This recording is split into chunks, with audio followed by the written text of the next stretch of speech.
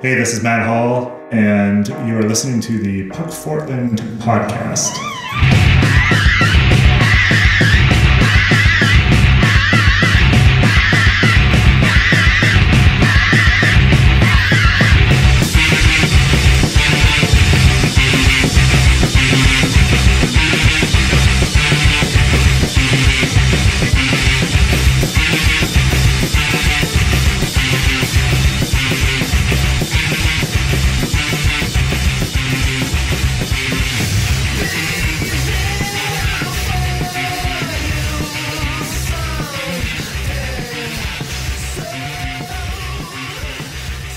We are semi-live on the Puck Portland podcast.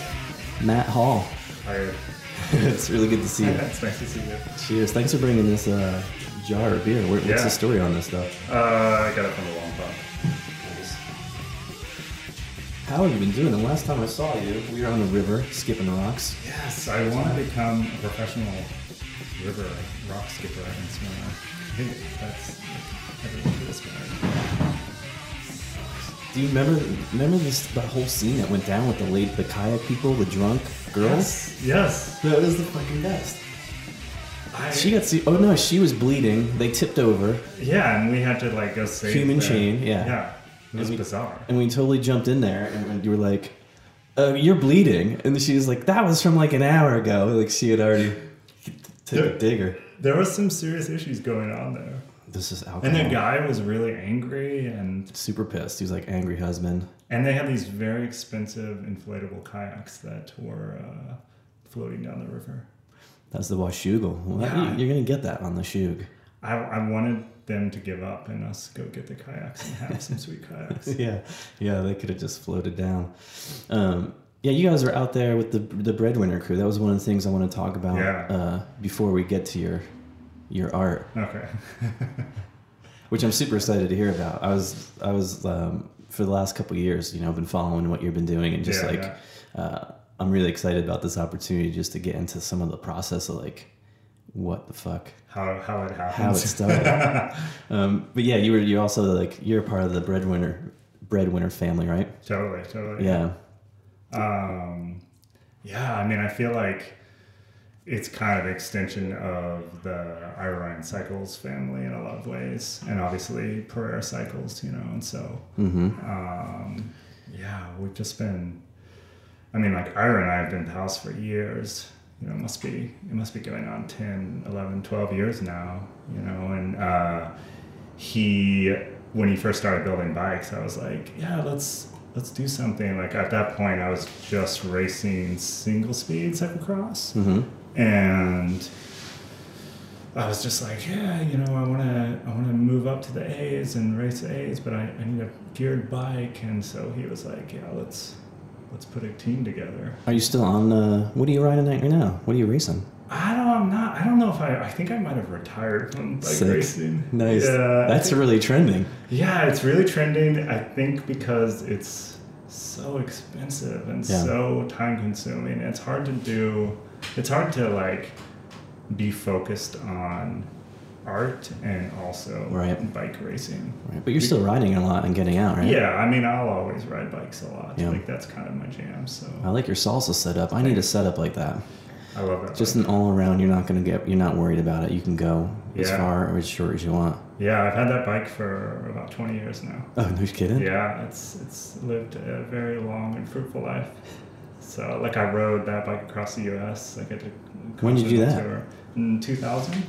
What was that like? It was amazing. I bet. It was totally incredible. I did it for about 6 months. I camped the whole time and slept in ditches. And what spurred that on? You just always wanted to do something like that? Yeah, I'd always, when you're a kid, you read National Geographic. I used to read these National Geographics that have people doing bike tours across Australia or China or something, and I was always like, that's the most amazing thing. I have to do that.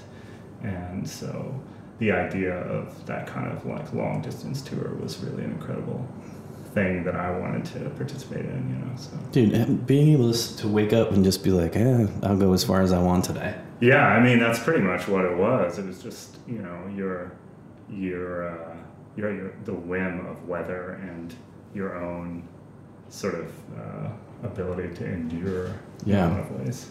It's nice. Bike touring is the best. Where did you end up? Where did you go coast to coast? Where'd you stop? I went from Portland to Brunswick, Georgia. Mm. It That sounds gorgeous. Yeah, it was incredible. It was so nice. Yeah. I've taken a motorcycle from like Denver to New Hampshire. Totally. I did it in like 3 days. I did it like super straight. Did you just camp the whole time? Or I basically, pulled over into like wherever was like a spot I can sort of get into the woods a little bit, and then just sort of cover the bike with branches and bushes, yeah, and just lay down. It was basically I would ride 100 miles and then sleep a couple hours and wake up, ride 100 miles. It's pretty much what I did too. Yeah, that was really fun. Yeah, I mean that, and the advantage of the two-wheel action is you can go pretty much anywhere. You can like camp anywhere. Yeah, it's so great, and you really do get a feel for what it's like out there. I mean, TV and all that kind of stuff doesn't really give you the true feel of what Middle America is like. The expansiveness, definitely, you can't get a feel of the expansiveness. And the people too. I met the fucking nicest people. You're just like, what? You're gonna put me up? You know, if you needed a place, this one family was like, yeah, we don't do it, but there's like, a guy down the street, he's got a room, like he rents. It's like, there's still that tradition where like, I don't think Portland, I guess it's like what Airbnb is now. Yeah, in a way, but I think there's still a bit of that, just homey quality of people just inviting you into their houses. And people are going to be coming through your area, and there's a guy that has a room for rent. Yeah, because really rural areas don't really have hotels or anything. It's just people, like you're at a grocery store and you ask Joe Schmo to be like, where do you stay? And he's like, oh, I'll call Wanda and she'll put you up for the night, which is amazing. What's awesome is there probably is a guy named Joe Schmo somewhere. Oh, there definitely is. There has to be. Well, I really like the Breadwinner guys. I've been working on a while to try to get those guys to get freed up. They're always so busy, but we're going to get them on the podcast too and just talk about when's the next river trip. Yeah, I'm excited to hear that podcast. I can't wait to Ira's Midwest and Tony's, Idaho grumpiness. It's quite the mixed bag. I can just let the mics run and just leave the room. I can go for a ride, come back, just let them have at it. Yeah, it's going to be magical. Well, shout out to those guys. People who are listening, check out Breadwinner Cycles online. They're great. They're one of our future sponsors. They should be. Yeah, or vice versa. Just put that one in there. So what's going on, man? We're going to focus on some of your art. But I wanted to say too, you started in Klamath Falls. I started outside of Klamath Falls. Yeah, right on the outskirts of Klamath Falls. I lived closer to a tiny town called Keno. Which, if anybody knows of Klamath Falls, knows where Keno is. I know where Keno is. Yeah, the butthole of America. It's that's what it says driving in. It's on the sign. We did a lot of diving off bridges and just being bored in my childhood. So that's the first place I saw actual tumbleweed. Yeah, Klamath Falls has a lot of tumbleweed. Right. I think they're imported in because artisan. Yeah. Just to give some reason for people to go there. Right, they pay a guy just to reset it and just blow it across the road again. Yeah, it's a very, very weird place to grow up. It's very... Yeah, it is out there. I spent a little time, I lived in Klamath Falls for 1 year. Yeah. While my roommate went to school at... OIT. Yeah, the Owls, right? Yeah. And it was cold as hell there, super just boring, frosty. Yeah. Almost seemed like you're on the moon or something. Yeah. There's tumbleweed. But tying into some of the stuff that you do, my favorite places there were the museum with the Indian Artifact Museum. Fable Museum, yeah. Right? That's an amazing museum. And the Baldwin Museum as well. There's 3, and then there's the History Museum. Yeah. Amazing. Weirdly, for a place that is so piss poor about taking care of its cultural heritage, it has these couple of amazing museums. Where they have everything, just chalked out. You can watch the whole history. It was super cool. I really appreciated getting out of there. Yeah, I mean, I appreciate getting out of there too. I'm always thankful that I don't. I mean, I don't want to bash it online or anything, but no, yeah. There's a reason why people leave. Yeah. It's very isolated. It's extremely economically depressed. There's a lot of like all of my family was like mill workers, and they worked in the lumber industry and just generations. And it's just as that died, their entire economy just collapsed. Mm-hmm. I mean, that's why it's like the meth capital of Oregon. Yeah, that sucks when you get into that aspect of it, the drugs. Yeah. There's that cool riverboat though. There's the riverboat restaurant and bar. You can go out and cruise around. Yeah, that's probably a little after my moment in Klamath. But you got out there like 97 or something like that? Yeah, I came to Portland in 97 to go to school, to go to art school. And where did you go to school? I went to PNCA. At that time it was called the Museum School. It was actually connected to the art museum. And yeah, it was nice. I went to school, and then for a few years, then I couldn't afford it anymore. So it's an art school dropout, which is always a good. It's so Portland. Yeah, it's very Portland. My life is basically the definition of Portland life, which is pretty funny. Like I ride bikes around, art school dropout. It's pretty funny. Sometimes I laugh at the caricature of who I am in relation to how everybody thinks of Portland. Yeah, right? Yeah. You fit right in there. It's awful. Well, we're all laughing with you, not at you. That's what I hope.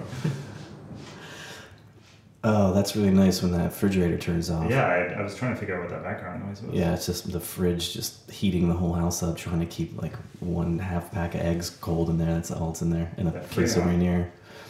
Yeah. So what's going on with your art? Like you do the word that I looked up, recontextualization? Yeah. Of natural ephemera. Yeah, so define that for us. So like ephemera is sort of the leftover detritus of things lost, right? So it's like anything that is left over of something can be ephemera. It's basically something that disappears. So, skin or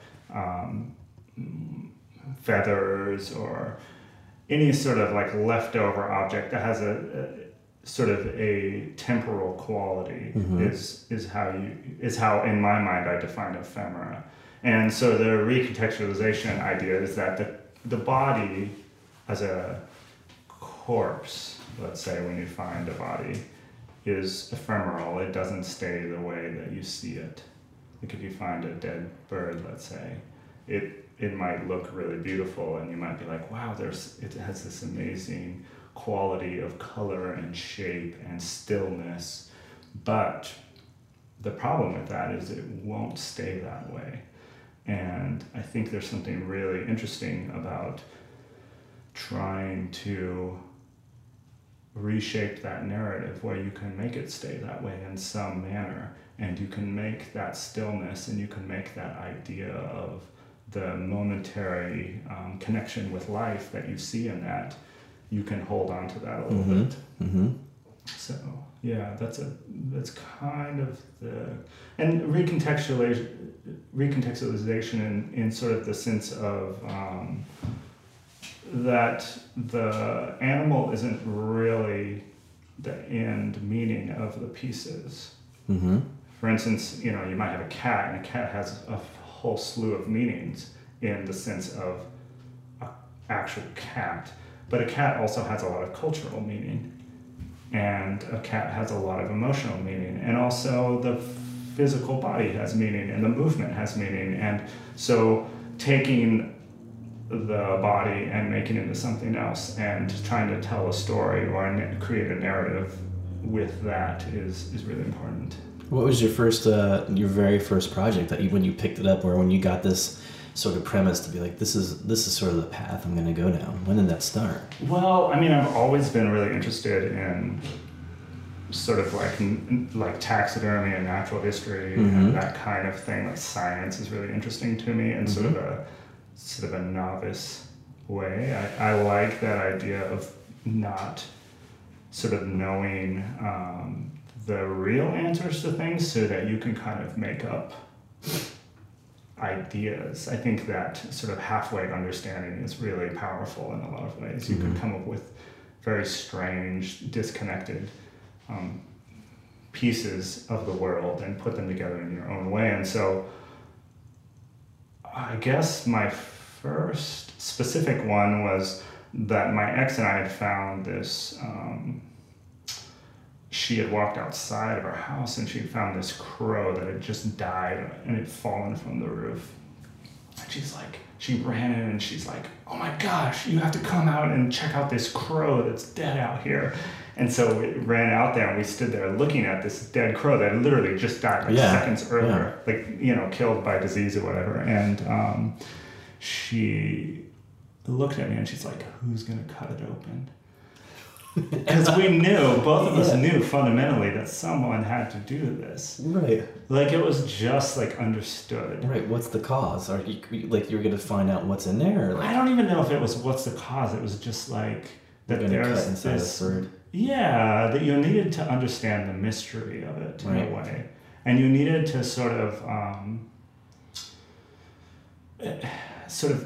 Were you looking for anything like specifically? No, not at all. Like people like now, I would imagine, I would be interested in doing that to be like, I wonder how much plastics it ate. Sure. Because you always see stuff like that now. It's like, oh, plastics are in birds and everything. Yeah, and I find weird stuff like that all the time with like the roadkill. But no, it was really just sort of getting deeper into the mystery. I think that's something that is really interesting. Yeah. The idea that an unknowable thing is knowable in some way if you're just willing to go there. And so, and also saving, like the idea of saving it's like this magpie tendency where you want to like collect objects. Mm-hmm. I think it's very common amongst artistic people. They want to save everything for some weird reason.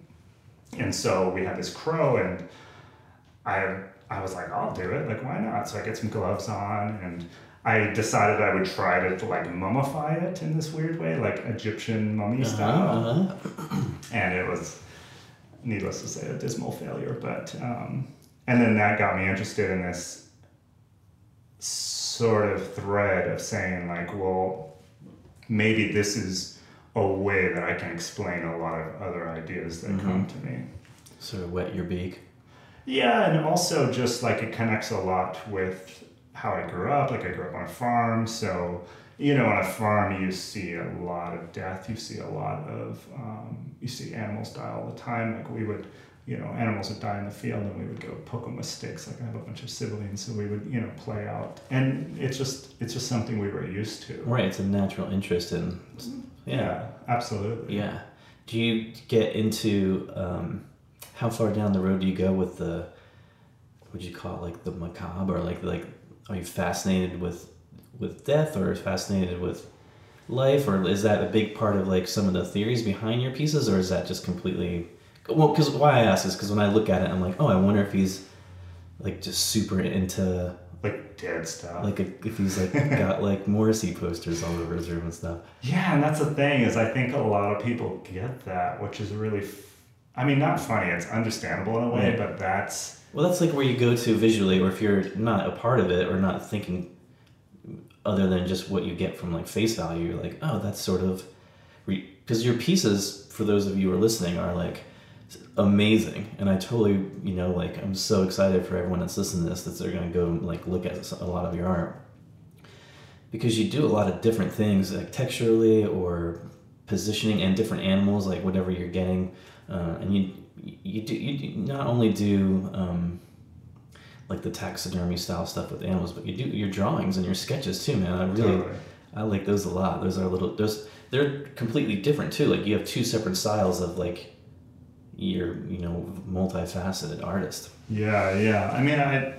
I would not say that I am obsessed or compelled by death being that's good. I feel more comfortable now. I think it's like a lot of people, that's the first thing they pick up, but in a lot of ways the animals, the corpse acts as just a material to make meaning. Yeah. Like paint is a material to make meaning. Exactly. It's just a medium, and I think as like creative people, I think all people fundamentally want to express themselves in some way. And in general, culturally, our language, our given language, is fairly inadequate for that. Sure. And so we have to take symbols from around us to sort of create a narrative. And that narrative, those symbols have to connect to the past, the present, and the future. And for me, the animals and the corpses and the dying of the animals connects those things. It connects me to my past, which is growing up on a farm and seeing a lot of dead animals and being interested in science and natural history and that sort of thing. It connects me to the present because I'm working and I have to do this very visceral thing, which is actually deal with the bodies, which is very difficult. And then it connects me with the future, which is the end product of the work, and also the inevitability that we also decompose and die. Mm-hmm. We can't like escape from that. So you're going pretty deep on me right now. I mean, that's. But it is. You're there. That sums it up perfectly. Yeah, I mean that's what I think about with the work. Like I don't really see it as being macabre. No. In the least bit. Yeah. I know a lot of people get that, and I definitely get a lot of people being like, will you, can I donate my body to you when I die? And I'm like, yeah, you're not really picking up what I'm putting down. Yeah, totally. It's literally like paint to me.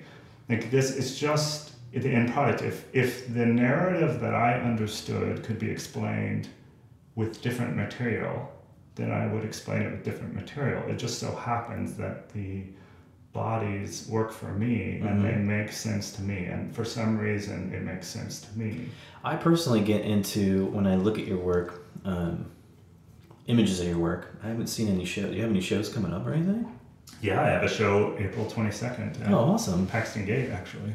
Oh, man. So yeah, you've worked with those in the past, those guys before also, haven't you? Yeah, they are really great. Andy and Susan are wonderful. They're Where's that located? Really nice. It's on Mississippi. It's in the main stretch of Mississippi. I think it's probably between Skidmore and Shaver. Yeah, they're great. It's a great store. You guys should check it out. Yeah, it's April 22nd. Oh, I'm excited to go check it out. Yeah. I was going to go down the road of when I see your work working with the skeletons and working with repositioning whatever you're working with. When I move past like it's a dead, something that's like not alive, but you're like reanimating it. Sure. I get into like I see like an architectural side where how you have to, because you go in and clean things up and make some things like you're saying, like sometimes it's half skeleton and then the feathers, like you like rebuild it. Yeah. Like I get into that really, that the biological part, or like how you're putting back together something and pinning it and keeping it very true to its original form. Yeah. Which brings me into like that like building, or that meticulous like setting the stage or painting the picture with something that's like a 3D image, Yeah, I was talking with Madeline, my lady friend, about this the other day. We were talking about how, I went to school for painting, like I was a painting major, and what I really wanted to do was these like big physical things. And one of the things that I struggled with was that a lot of times when you're painting, you're just doing these like really small paintings. But I really wanted to do these giant, like, using pieces of wood to like make giant paintings and really get physical into it, because I understood the physicality of it. And it's kind of ironic that now I do this like highly meticulous, slow, it's very slow and sort of, painfully like detailed in a lot of ways, because you only have basically one chance to make the thing right. Mm-hmm. You only have one object, like when you have the bones, because you just have a pile of bones, they have to be, there's armature in between right. them. And so I have to plan a lot before they're put together, because there's only so many times you can shift that plan before you just ruin the actual material, the paint, if you will, which is the bones. Once that material is used up, it's gone. Right. And you have to start over with a new animal, which can be really frustrating. Oh, I imagine. So, because, you know, I mean, they're a dime a dozen.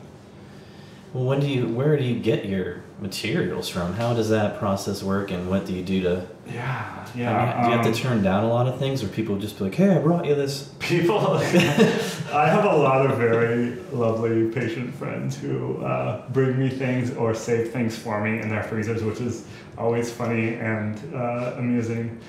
Yeah, I have a freezer in my studio, and I keep things frozen until I need them. And basically the process is I find animals, or people give them to me. Sometimes they'll be people's pets, or, you know, usually it's roadkill. And so I get these animals whole, and I have them frozen in the freezer, and I take one at a time out, and then I have to skin it, so I take all the skin off. I have to eviscerate it, so I take all the guts and so forth out. I often save things, like I'll save it, like with birds, I'll save the feathers, although I don't really use birds that much because of the Migratory Bird Act. Mostly if I do use birds, it'll be like chickens or, you know, domestic type birds, because you can't really use other types of birds. But why is that? Talk about that a little bit. There's like laws protecting those animals from being redisplayed, or like... Yeah, it's this idea about trying to reduce commerce in bird feathers and bird ephemera. You know, back to that ephemera idea. It's like things that disappear. It's trying to reduce commerce so people don't kill all the birds in the world because they're beautiful, right? Yeah. I mean, it makes sense. So I have to take all the guts out. Then I have to take as much of the muscle tissue off as possible. And at that point, I have sort of this carcass that's put into a tank of water. And the tank of water is heated with a fish tank heater, and it builds up. I fucking love this, dude. I know, it's getting really macabre, but it's, and then that tank of water heats up, basically, and over a period of several months, the bacteria develops so much in there that the whole skeleton will fall apart. It eats away at the flesh, basically. Right, like a slow cooker. Yeah, like a slow cooker. It is literally the worst, most horrible foul smell you could ever imagine. Picture like a Breaking Bad, like 50-gallon drum, like some yellow protective rubber suit. Oh, it's so... Klamath Falls. It's all coming together. Yeah, Klamath Falls, exactly. I'm cooking meth. And I luckily know... I got hooked up with one of the biologists at PSU, and I'm able to work in their lab a lot. Oh, great. So it's really nice because the smell is so bad that they have a special lab just for that process that they actually use on marine mammals. Mm-hmm. And so... Sort of like a sealed sort of container or something where you could put your hands through the gloves, or you just... it's just like highly ventilated? It's a room that has like a restaurant vent in it. I mean, the room itself smells... I can't even describe... I mean, we should have like a special smell button that people just push because it would ruin everyone's night. I can imagine. It's so bad. It's so bad. But the end process is you get this pile of bones that's disconnected from itself, and then that pile gets degreased. So I put that in another tank of water, and then a couple more weeks go by where there's a degreasing solution of like soap and so forth, and then I just have a pile of white bones that I bleach them or whatever, put them in hydrogen peroxide, makes them white, and then at that point I can pretty much start working on it. So it's a long process to get to the art material. How much research, or how long have you been studying like the body of animals? Like, I'd imagine you have to. After having a pile of all these bones, I'd have to go back and be like, now how is this thing sort of? Yeah. What was it originally? Like, what bones are what? You must have learned along the way a ton about. Totally, it's a lot of shooting from the hip and fucking up. It's a lot. Anything. A lot of. Yeah, it is anything, and that's kind of. I think that's part of the process. It's one of the things that I wish I could articulate more in my actual art was the process of learning, because I think it's really important to me individually, and it's really cathartic to me in this way that I am sort of learning this thing on my own that mean something, and that doesn't necessarily come through in the finished pieces. They sort of are objects that are separated from that. But I do think that's important, because I do often have to like look things up. I have to, figure out how these things are put together, and it's difficult. But after a period of time, I mean, like most mammals are fundamentally the same. Mm-hmm. Birds are fundamentally the same. You figure it out, Yeah. Do you have any artists that you follow or that are doing things that inspire you, that sort of keep you on your like game, where you're like, oh, I want to keep upping my skills? Or do you, in that same realm, or do you follow a different artist or different people that in a totally different sort of vein? Yeah, I mean, I have a lot of artists. I mean, I'm very interested in art, and I'm interested in art history, and I mean, obviously there's a lot of artists that are inspirational to me, but I try not to look too much at art. I think it's too easy to become derivative. I think it's very easy. I look at science things a lot. There's a lot of like anatomical science that I'm very interested in. The current work that I'm going to be showing at Paxton Gate at the end of April is very influenced by a series of wax anatomical sculptures that I saw at the Spicola in Florence, Italy. This amazing natural history museum. I believe it's the oldest natural history museum in the world, maybe just in Italy. But there are these incredible wax anatomical sculptures, and all wax? All wax, and the people listening to this should look up the Spicola and see these anatomy pieces. They were basically made to show students what the body looked like inside, because there was no photographs at the time, and the only way to see was cadavers, obviously, and a cadaver rots. And they were so amazing. They were so inspirational. I went to the Spicola, and I also went in Bologna to the Palazzo Poggi, which has a lot of paper mache anatomy sculptures, and they were also the work that I'm doing. The work that I'm going to show is very much influenced by that. There's a lot of stuff that relates to that. Is it mostly sculptures, or is there sketches in it? It's going to be all sculptures. It's a fairly small show. There's only 6 pieces. It's all sculptures, because Paxton Gate doesn't really have a lot of room to show drawings as well. My next show I might have more drawings, but it's all going to be sculptures, and they have a lot more than just the skeletons. There's a lot of extra involved stuff. I don't want to give too much away, but I think if people have seen the photos of the box full of rats, I think it's not what it seems. It appears to be something, but it's not necessarily what it seems. And that's, it's very repulsive, but it's also like not exactly what it seems. That's awesome. Yeah. Do you have like where do you keep all your things? Like, what do you do with your art once you've made it? You must have a ton around your house. I sell it. Surprisingly. Great answer. Yeah, I mean, surprisingly, I can't make a whole lot of it because it's pretty time consuming and difficult to make, but I'm lucky that it does often sell, which is good. I don't really have a lot of the pieces left over. A lot of the pieces have been bought by people who are interested in that kind of thing. Oh yeah, your stuff's amazing. I love it. Thank you. I'm happy that it sells. Sometimes it's a fine line between figuring out how expensive to sell it for and the time that it takes to make it, which is never going to balance out, I don't think. Do you think you would hire somebody to do your body when you die? No, I mean, do you in your own? Yeah, that's in the like thing. A box, on like I don't really care. On an old Pereira. Maybe, yeah. It'll be like a moving piece. Yeah, it'll be one of the breadwinners, like the early Raphael ones that have Pereira on one side and Ira Ryan. Yeah, the 50-50 can be half skin, half bones. And it'll be like my skin on the Ira side and my bones on the Pereira side. That's a great sketch, actually. You've done some sketches and stuff for a couple different companies in Portland too. I've seen some of your work for like you did some stuff with your Honor Journal. You've done some stuff with Rafa. Yeah, I've done. Talk a little bit about like what you do on that end. Well, I tried to pick up illustration jobs so I can eat, which is nice.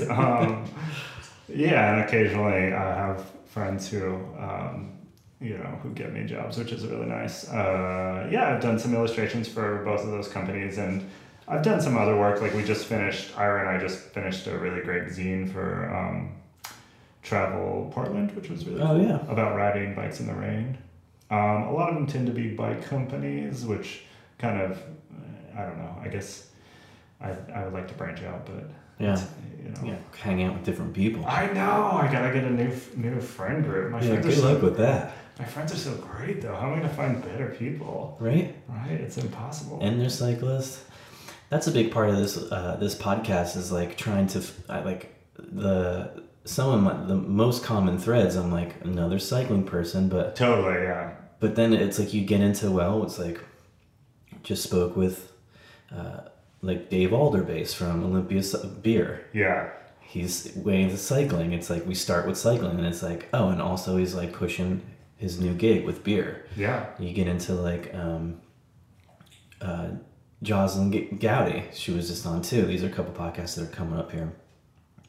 Biking again, like Portland Design Works, and then you just get into like camping and other fun stuff, So we all have this biking thread, but we all do like way different stuff. And I think that's part of the appeal of that community is that everyone does this singular thing that they can connect with. But then when you're like, on these you're on like an 8-hour bike ride with someone, you're like, well, we're done talking about bikes after the first half hour. And then you're like, well, let's talk about every single other thing. Right. I mean, that's really how Ira and I, that's how we became such close friends is like we can shoot the shit for hours about all kinds of philosophical issues and, have little conferences about life and, our various crises and so forth. It's pretty nice. It's pretty wonderful.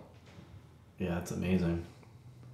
We used to do movie night. We sort of stopped it here for a little bit. We would do man date, go see a movie, barely talk, and just watch it. And be like, at the end, the drive home would be like a super breakdown. And be like, I don't believe it. Like high fives and just be like, yeah. And we'd be like, we'll see you next time. Like that. I would have never, we won't watch that movie ever again. Yeah, I mean. But I love that dynamic of different people where you just you can find something that you're both into, and you don't necessarily need to overthink it, but just be like, yeah, we're doing that. Let's just go check it out. Yeah, and I think it's nice to. Sort of in a way specifically to go back to cycling or that to have an activity that you can do that separates you from everything else, and you can be like, well, now we just got to talk about every other issue in our lives or other parts of our lives. It's really nice. It's very cathartic. It's pretty special. I think people don't realize how great it is.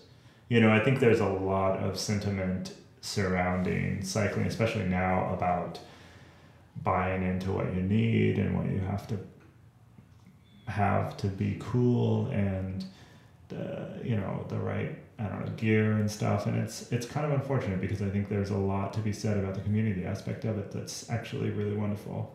Yeah, and Portland has such a broad spectrum too that inherently you're going to hit every kind of cyclist and every kind of person within that scope. Yeah, and that's pretty awesome. Now, are you just doing your art for work? Do you have a day job or anything? I work in a brewery, Lompoc Brewery. I don't want to plug them, but I'm going to. That's fine. This is a super tasty beer. Yeah, it's a good beer. It's a seasonal we just got out. I work in a brewery a few nights a week. I think it's good for me because I'm inherently I'm not super social. I don't know if you've noticed that about me, Ed. This is only the second time I've seen you. No, you've seen me before. Totally. Yeah, I'm just not the most. I need something to pull me out of my introverted qualities. So working in a restaurant, having to talk to people is probably healthy for me. But at least you're getting paid to do it too. You're like, well, I'm getting paid. Yeah, and I think in a weird way, having that other gig allows me to make art that is separated from commerce a little bit. Uh-huh. It allows me a little more room. I mean, I always like to make more money doing art. I always like to make it a bigger part of my life. But it is nice to not be completely connected to that, where I have to make the thing that people want, because there are things that I know that if I just make that thing, it's like especially with the new work, it's not totally different than the old work, but it is a lot different, and it may not be as commercial in a lot of ways. And I'm curious to see how the response to it, because I mean, a lot of times you work in a vacuum. I'm working in a studio all the time. I work on it for a year and a half or whatever. I don't know how people will see it.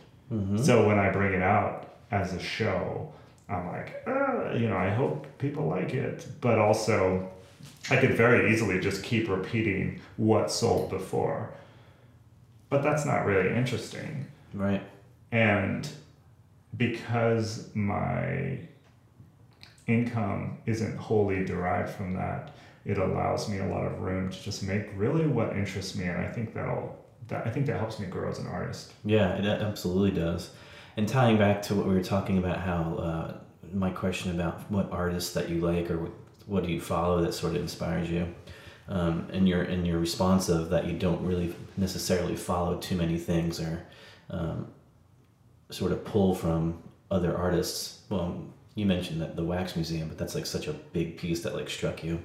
I have the same feeling with this podcast. I want to do it. Yeah. There's no income coming in that's like supporting me. I've gotten a couple of sponsors here and there, some people that want to like help support a couple episodes. But time and time again, I'll get asked the question like, what are your favorite podcasts? Like, who are you listening to? And I do have some that I listen to, but when I get suggestions of people be like, what you should do is you should listen to this one and do this. And I always get that like gut feeling of like, I really don't, not that I'm not interested in listening to new things, but I don't want to start like trying to recopy something or be like, oh, that works. I'll just try that and like post something out. Although this podcast might sound similar to other things, or like the concept isn't necessarily unique other than sure. It's just, people in Portland, that's unique. It's just like all of us here. Yeah. The concept of just taking people who I know and I'm interested in and then going from there, you can't get any more unique than that. Yeah, you're basically doing a really simple like idea, but you're pushing sort of a specificity into it, right? Where you're saying like, here's this idea where I'm picking out people that I know or from this specific region, not necessarily from, but who live in this specific region, and I'm going to talk to them. Who else is doing that thing, right? Because that region is very specific. Right. And I agree. I think it's probably not good to listen to a whole lot of interview podcasts because it's just too easy to emulate. It's too easy to steal. And I don't think stealing's bad. Like I think especially like with art and writing and any creative act, I think stealing is actually really important. I think that's something we should all do. You should steal everything. Mm-hmm. But you have to make sure that when you're stealing stuff, you're stealing from the right things. You're stealing things that you can separate from their original source a little bit. Right. Which is sort of what I'm talking about the idea of looking at like science. Like I look at a lot of old science photos. I look at like old science objects. I think that's really fascinating. Like old science models, that kind of stuff. Like Cabinets of Curiosity, obviously, are really inspirational. Because I think in that way I can steal sort of freely because it doesn't connect necessarily with the history of art. And by not necessarily stealing directly from the history of art, it leaves me a lot more room to talk about what I want to talk about. Whereas if I do steal, like if I want to make a painting, I obviously have to steal from art, right?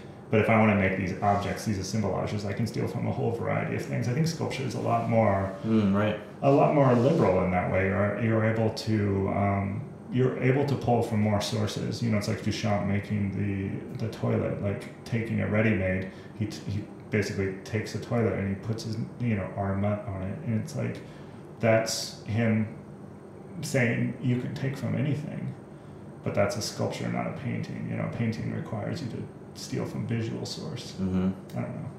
That makes a lot of sense. And I think with like podcasts, like obviously if you start listening to podcasts in the limited scope of what's been made in the podcast world, you're inevitably gonna just ape someone else, and you don't want to do that. You want your own thing. Well, I like taking things, or just I get inspired by a lot of different shows or different ideas, and seeing like a podcast as this medium. Like, I'm so excited because it truly is like the newest. It's not new technology. It's like the radio, which is really almost like the first sort of broadcast. Sure. But where it's going and how much it's taking off, or just like. I'm pretty convinced that like Instagram or like Facebook, or there's going to be, everyone will have a podcast. Like you'll be like, we're broadcasting on Periscope right now. Oh yeah. You sort of forget like. People are there. Do you go down the Periscope thing at all? I don't go down the Periscope wormhole. I definitely listen to podcasts. It's out of fucking control. It's nuts. See, dude. I'm probably gonna just do that now. Well, you should check it out, but I fucking hate it. Like This like steals all your time. You're just like 8 hours later. Not even that. I sort of like get hooked on being like, because you can look at the whole world at any time of the day. Like you can go, it's morning in like Bali. Like you can look and like find a podcast and turn it on, and you can be one-on-one with somebody that's like, oh hello Puck Portland, and you're like, oh shit, and then they can't see you, but they're just answering your questions. But when you get into like looking at how like the kids are doing it, and when you start finding like punk ass fucking 14-year-olds just being like talking shit and being like fuck you nigga, fuck you, and you're like, you're a fucking white kid down in like Salem just saying like, oh shooting my gat, like just kids that you just see like are the education system in America, like the whole like what people glom onto, like how many people don't really even open their eyes and aren't individuals. They're actually stealing their entire like existence on just media, or like what they think is the way it is. And you go one Periscope to the other, and you just see that change, that constant like fluctuation. And I like the dichotomy of like checking guys out and being like, oh, I'm gonna check these like Saudi Arabian dudes out, even though you can't understand them, you're just seeing what they're doing and like hearing their intonations. And then you see people from, what's amazing to me is people from all over the world speak English. And I don't really speak, like I can speak Spanish, but and you can start talking to them in English, and then they switch right away, and they're like, oh, hello, Portland, Oregon, we've been there before, and you're like, holy shit, these people are way smarter than me. But then you get into like, you see a female or like a girl on there, and as soon as you turn it on, it's just like, show your tits, like all the, like, because you can like chat. You can like see what everyone's and then you just see about. how like young men are like just like trying to talk to people, or just like what is important to them is just like, there's no real conversation other than just being like, yeah, but what about your boobs, and like all this stuff. And it just like, personally, it like drives me crazy. Like I get so pissed. Like, how do you change the world, or like what's the step to change? Like just getting at it, just talking like that, like making it more meaningful. But then it always boils down to boobs anyway. You're like, oh well, it boils down to like the visceral pleasures of life, right? Which are like boobs and I don't know, assholes and shit. Like like who, I mean, that's what people are. Right, so that's what Periscope is great for. God, that sounds amazing. I'm gonna have to. I don't want to do this because I already feel like the internet is absorbing my whole life. It really does. Yeah, we're attached, and now we're like with this Periscope thing. You're just staring into this phone, but you're reaching, and you're like doing a live show constantly. So I'm really interested to see like how that, if the not what's next, or just how things mold, or what. Hopefully someone pulls the plug and everything just goes down for a bit. It's like, there's nothing. Yeah, do you think that like overwhelming sort of swath of information that we suffer from is actually kind of too much? Like, we can't develop our own creativity. We can't develop our own ideas about things because we're just bombarded constantly with knowledge and all these different like little pieces of ideas. We can't like take the time to think about a thing and to really articulate what interests us about a thing. We're just sort of overwhelmed, Yeah. Or the people that are taking the time and then posting that stuff on social media, like for some reason, like now that we're so sort of dulled down and we lose the capability of like turning off and finding it for ourselves.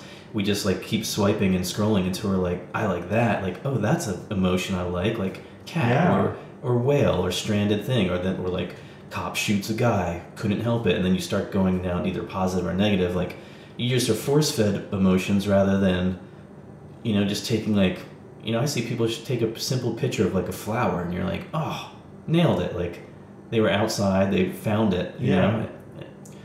But searching for that stuff myself, that's what keeps me, I feel, creative, or like in my head, just in my day to day. I'm constantly picking out things left and right where I'm like, either mostly it tends to be like funny jokes, or I'm always like, oh, that's a funny thing, or like that's hilarious, or that's serendipitous, like that's just happened.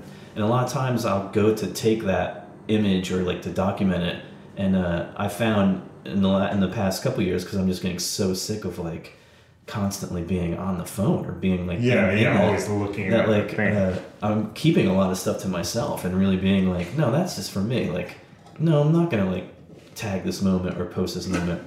Yeah, I keep so many things for myself now that is like hugely important, I think, for people to realize that they, and I'm hoping that people do that too, because that's it. When you can be like, this is just one thing for me or whoever you're with, and not just turning around and being like, oh, everybody look.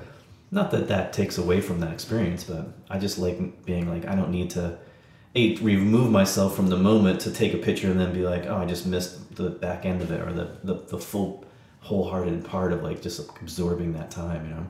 Yeah, I think, I mean, particularly with something like, you know, Instagram or whatever, it is, for me, like the Instagram that I have is pretty much just art based. Yeah. So it's pretty much just like no selfies. I didn't see one no selfies. It's just like taking photos of dead things, and you know, like it's like a promotional thing, and it works to a certain degree. Maybe it doesn't work at all. I don't know, but for the most part, I don't really take photos all that much of experience, because I want to be in that experience. I don't really want to think about trying to document it. I'm really interested in being in the experience. I think in a lot of ways that's what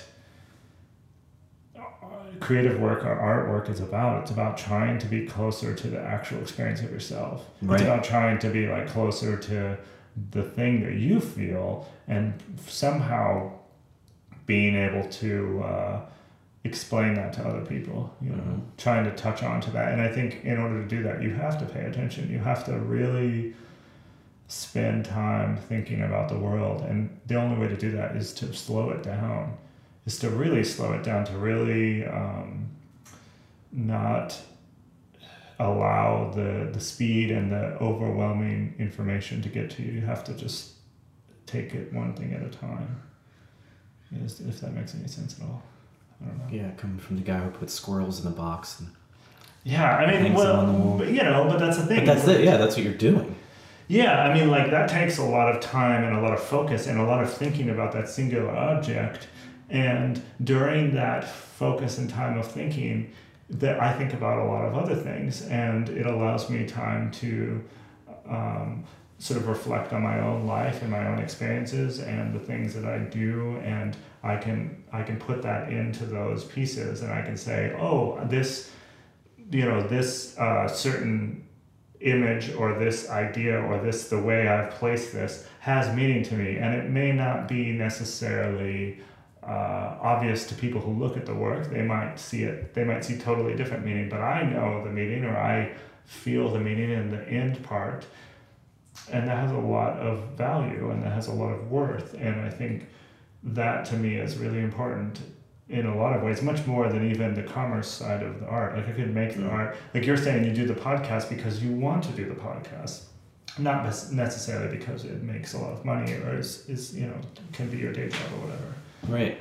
And I think that's important, because you want a thing to be true and honest, and when it's that way, people will be touched by it, especially when it comes to art or writing or, you know, music. It's like those things that we're touched by when you read a good book or you see a piece of art or you hear music that touches you or you feel it because it's true, because you know that whoever made it, not because it's necessarily true to you, but because it's an honest thing that comes from them. And I think so when we're making art, we have to try to be honest as much to ourselves as we can, and in that way we'll make something good, because we're just honest.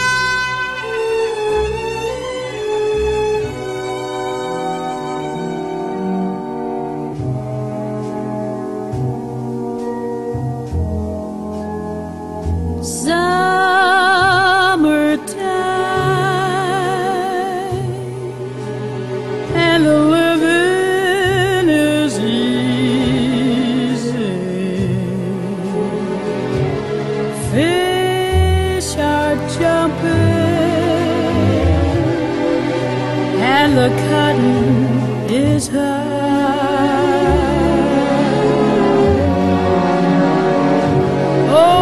Oh, your daddy's rich and your ma is good looking.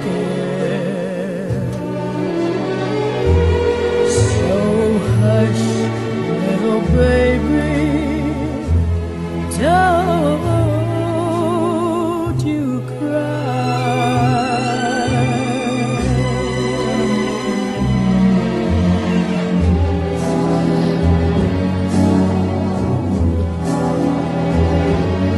One of these mornings, you gonna rise up singing. Yes, you spread your wings and you take to the sky.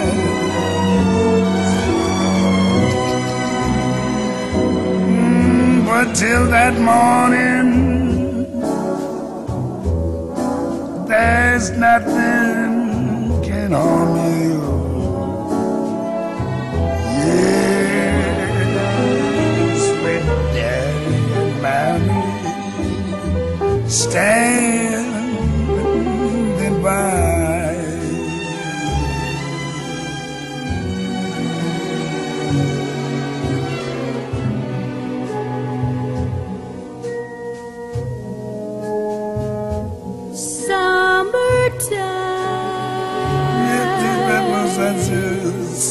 And the living is easy. Fish are jumping and the cotton is high. Oh, your daddy's rich and your ma is good looking. Why don't you say, oh? So hush, little baby. Oh, yeah. Baby, don't you cry.